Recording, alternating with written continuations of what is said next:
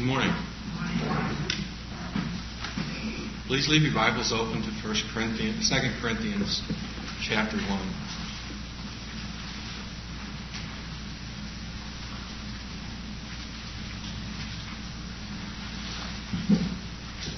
I want to start out this morning giving you some advice. I know you're going to find this helpful. I know that it will lift your spirits and improve your mood, put a smile on your face, give you a brighter outlook on life, make you happier, and even make other people glad to be in your presence if you'll just follow this advice. I guess that's a tall order for one piece of advice, but I'm confident that this will help. And the advice that I have for us this morning is that starting today, do not watch any more news programs on television. Don't check any news source on the internet. Read the comics in the newspaper and then throw it away. Eliminate the news media from your life and you'll get all the benefits that I just mentioned guaranteed. News has been just so incredibly depressing lately, hasn't it? It could drive the most determined optimists to their knees. Bombings in Yemen and Pakistan, train wrecks in California, the destruction of the hurricane in Texas, our economic troubles, Iran and Afghanistan, the continued wars. And if I don't stop, I know somebody's going to start crying. It's so bleak and so depressing. It squashes our joy and our hope. And it's hard not to think that the future is just bleak and so very forbidding. So don't watch the news anymore. And you'll be glad that you didn't. As Christians, we know that the future is anything but bleak and forbidding. We know the one who holds the future.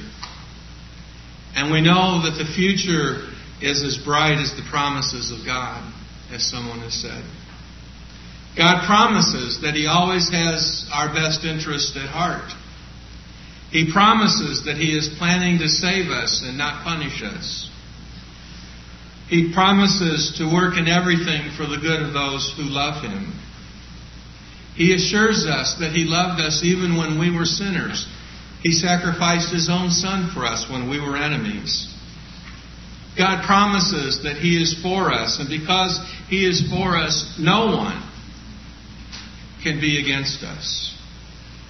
Search the Bible from beginning to end, search human history, and you will find that God never one time made a promise that He didn't keep.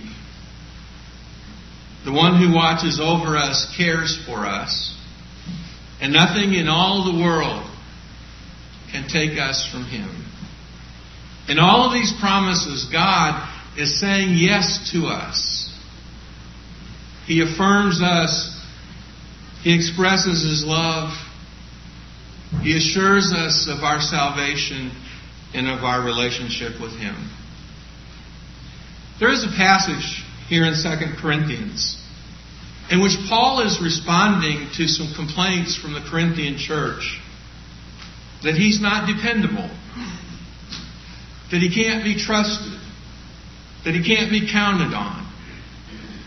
And he responds to these charges not by defending himself, but by pointing those who are doing the complaining to God and to the certainty of God's promises. As we read this, the context may not seem to be very important, but the response that Paul gives in this context is of great importance. It's great importance to our spiritual health and welfare. I hope that it will strengthen us and reassure us, and that it will give us great courage as we face the future. The passage is the one that Scott read for us in verses 12 through 22 of chapter 1. Paul and the Corinthians do not seem to have ever had a very easy relationship. Read again through verses 12 through 17. Paul declares to them that he has a clear conscience, about his conduct in the world and his conduct toward them. He has acted in holiness and sincerity with them. He has not worked with them on the basis of worldly wisdom, but according to God's grace. In his communication with them, what he has said to them has been understandable. And he is hoping that they will grow spiritually so that on the day of the Lord, they can boast about him as much as he plans to boast about them. It doesn't take much skill to read between the lines of verses 12 through 14 to sense the tension and the strain between the Corinthian congregation and its apostle. But even so, despite all of that, Paul loves these people. He loves this church. And he longs to be with them, to be in their presence, to enjoy their fellowship. And so he tells them that he is making plans to visit them. He's on his way to Macedonia, and when he gets there, he's going to come back. And both trips, he's going to see them so that they will be twice blessed. And the issues that are troubling between him and the congregation have to do with these travel plans. Now, why would somebody be concerned or bothered by Paul's travel plans? Well, it seems that the plans that he outlines in verse 15 and 16 are not the original plans that he had told them about. Turn back to 1 Corinthians chapter 16 and look at verses 2 through 8, where he first talks about his coming visit. And then when we get to the place where he finally makes his visit and his travels, he does something altogether different.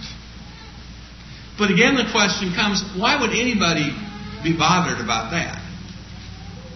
What real difference would it make as to where Paul went before he came to Corinth or after, or how he arranged his travel plans? Why would that bother anyone? Well, it seems that there was a group of people in the Corinthian church to whom it mattered very much, who were deeply disturbed by these changes of Paul's plans. They didn't see these changes as a result of changing needs and circumstances. They saw them as evidence of moral failure on the part of Paul. They took all of these changes in Paul's itinerary as evidence that his word could not be trusted. It wasn't dependable. And when we put this in the context of all of 2 Corinthians, we know that what they were saying is, not only is he not dependable, his word is not dependable, his gospel is not dependable. Paul had enemies in Corinth who were trying to undermine and destroy his work. And so he asks, as he explains his circumstances, was I vacillating in all of this? Was I being fickle? Was I being indecisive? Was I being impulsive, unable to make up my mind? Was I yes, yes, and no, no in the same breath? And when you look at those questions in verse 17, they all require the same answer, and the answer is no. He wasn't being yes, yes, and no, no in the same breath. He wasn't being fickle or indecisive. He wasn't being careless and untrustworthy in his planning. But that's the trouble that is there. The accusations that are there between the church and the Apostle Paul. So what does Paul do about it? How does he respond to their accusations? Well, the thing that stands out to me is that he doesn't defend himself. And that's a pretty hard thing to do. When somebody's taking shots at you, to not respond is really an amazing strength of character. But that's what he does. And instead of defending himself, he turns them to God and to what God has done in their lives and what God is doing. Look at verses 18 through 20. He reminds them that he and Silas and Timothy have been preaching the gospel and teaching doctrine and writing letters of encouragement and correction. And they've been making visits to Corinth and receiving guests from Corinth. In other words, They and the Corinthians have been in full communication with each other. But what has that message, that communication been like? Has it been fickle? Has it been uncertain? Has it been undependable? Well, Paul calls God to be his witness. And he insists that while the Corinthians think that he is yes, yes, and no, no, he is sure that as God is faithful, his message has not been both yes and no. He reminds them that in his message he has preached Jesus Christ, the Son of God. Silas and Timothy had been preaching Jesus Christ. And Paul says emphatically, Jesus is not yes and no. Jesus is not yes one moment and no the next. We didn't preach a Jesus who was a condemning, hanging judge in one breath and then in the next moment say that he was some kind of huggable teddy bear. We didn't give you those kinds of mixed signals.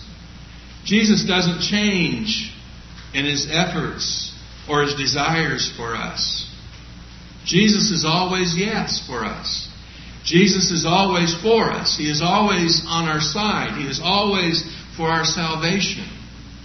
And that's what we preach to you. And Paul's argument is that if he himself was always yes about the most important thing of all, salvation in Jesus, then why would he be inconsistent over something as trivial as travel plans? And he insists that he has never been guilty of equivocation or duplicity in a matter as important as their salvation. So how can they imagine that now he would be doing something wrong in the way his travel plans changed? Again, it may not be what Paul says here about his travel plans that is so important to us. But what he says about Jesus, and what he says about Jesus always being yes, is important to us. It's very important to our spiritual life. Because you and I need to know that whatever comes to us in life, however our lives go, Jesus is always yes to faithful, obedient Christians. There may be a time in a person's life when they find out that someone doesn't love them anymore. But Jesus never stops loving us. There may be times in life when the closest ones to us seem to abandon us. But Jesus is always with us. He always stays by us.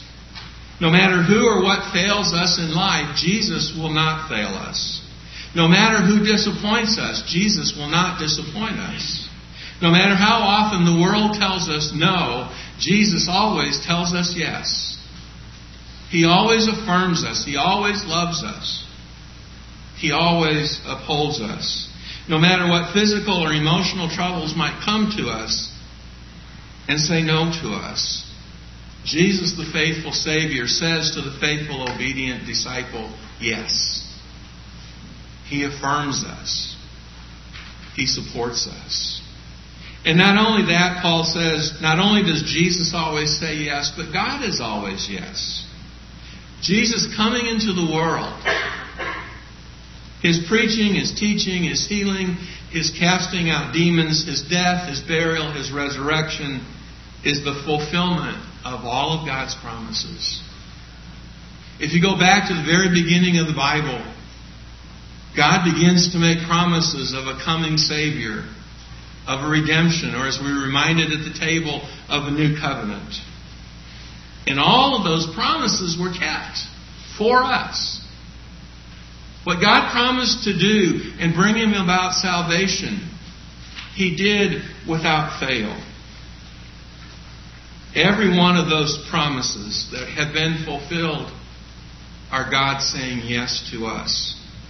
Again, He never made a promise and said, yes, I will keep it, and then later said, no, I won't. Never said that one time. His plan from the Garden of Eden was to redeem human beings from their sins. Because He's our Creator, because He loves us, because He wants us to spend eternal life with us.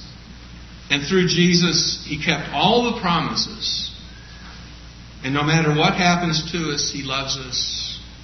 And He will always love us. And nothing can come at us in life that can take us away from Him. Nothing can separate us from the love of God, which is in Christ Jesus. Now, when we appreciate that God's promises, whatever their number, are realized in and through Jesus, and we realize that all of that is God's way of saying yes to us, how should we respond to His yes? What answer should we give to God in Christ yes? Wouldn't the right response be to worship Him? To offer Him praise? To honor Him? Yes, it certainly would be. And so Paul says, through Christ, the Amen is spoken to the glory of God. That the essence of Christian worship, whether we're saying prayers or taking the Lord's Supper or singing songs or hearing the Word, whatever it is a way of responding to God. It's a way of giving our consent and our approval, our faith, and our affirmation of Him and what He is doing in our lives. That's what we're doing as we worship. The Amen, the worship, points us to an acknowledgement that His promises of salvation are true and that can be depended on. Our worship is an act of saying yes back to God. And so what the Corinthians were not understanding is that when they said amen or yes to affirm the gospel that Paul preached, they were affirming that message. So how could they turn around and think that he wasn't dependable? How could they think that he was yes, yes one time and no, no the next? There are so many things in life that say no to us. That say that we don't count, that say we're just a number, that we don't matter. And life has a way of wearing us down. Even those that love us sometimes hurt us. Life can sound like one big no. But in Christ Jesus, God has kept every promise. He has said yes to us over and over again. We matter to Him. He cherishes us. He loves us. He cares for us. He saves us. And so when the world says no, God is standing with us to say yes.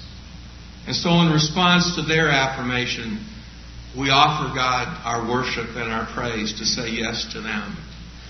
And we do so again in our faith and our obedience. But God's yes to us and Jesus' yes to us are not just past affirmations of events in the past, but they are also present and future affirmations. Look at the last things that Paul says in verse 21 and 22. If there are so many things in the world and life that oppose us in our walk with God, if there's always pressure to say no to God, how do we make our yes to Him solid and secure? When we say yes to God, how can we back it up? So that it's not just words that we've uttered, but that our whole life is our saying to God, yes, we are yours, and yes, we believe in you, and yes, we will obey you. Well, Paul continues by saying that backing it up is not our work. Making our yes secure isn't our work, but it's God's. For when God says yes to us through Christ and the gospel, and we say yes to Him in obedience and faith, God guarantees our yes. He guarantees our affirmation. He is constantly engaged in strengthening us and helping us to grow in our relationship with Christ. He constantly renews us and confirms us and strengthens us in our faith and in our faithfulness. Now, He doesn't say yes for us. He doesn't force us to say yes. But when we respond to the gospel with faith and obedience, He holds on to that faith for us. He holds on to that obedience for us, and He strengthens it. He helps it to remain. He makes it strong. And neither the world nor life nor even death have a no that is strong enough to overcome the yes of obedient faith when God makes it firm. Paul told the Philippians in chapter 2 and verse 13, "For it is God who works in you both to will and to work for His good purpose. And Jude tells us in Jude 24 that God is able to keep us from stumbling and to present us before the presence of His glory with joy. But not only does God make us stand firm in Christ, Paul says He also anoints us. When somebody in the Bible is anointed, they are set aside for God. They are set aside for a special task or a special responsibility. And Paul is simply saying that God makes us stand firm in Christ. He sets us aside. He consecrates us to His service. He assigns us a task in the kingdom. He gives us responsibilities that are ours to fulfill. He appoints us to His service. And what greater affirmation could God give us than to say, you have a place in my work. Here on earth, you are part of what is going to be needed for my work to come to completion. I want your help with the accomplishment of my plans and purposes. That is God saying yes to us. That is God affirming that we matter, that we count to Him. And so God makes us stand firm. He appoints us to His service. And next Paul says He sets His seal of ownership on Him. Another way to read this is He also sealed us by putting His Spirit in our hearts as a down payment and pledge. In Paul's day, a seal was a piece of clay or a piece of wax in which a person's mark was impressed. And much of the time, seals like that were to indicate ownership. If my seal is on a package, then it's my package. But it was also used in commerce to authenticate that the goods in question were exactly what were described in a bill of sale. And it was used for security purposes, to guarantee that goods were what they were supposed to be when they were transferred from the seller to the buyer. Paul is saying God put His seal on us.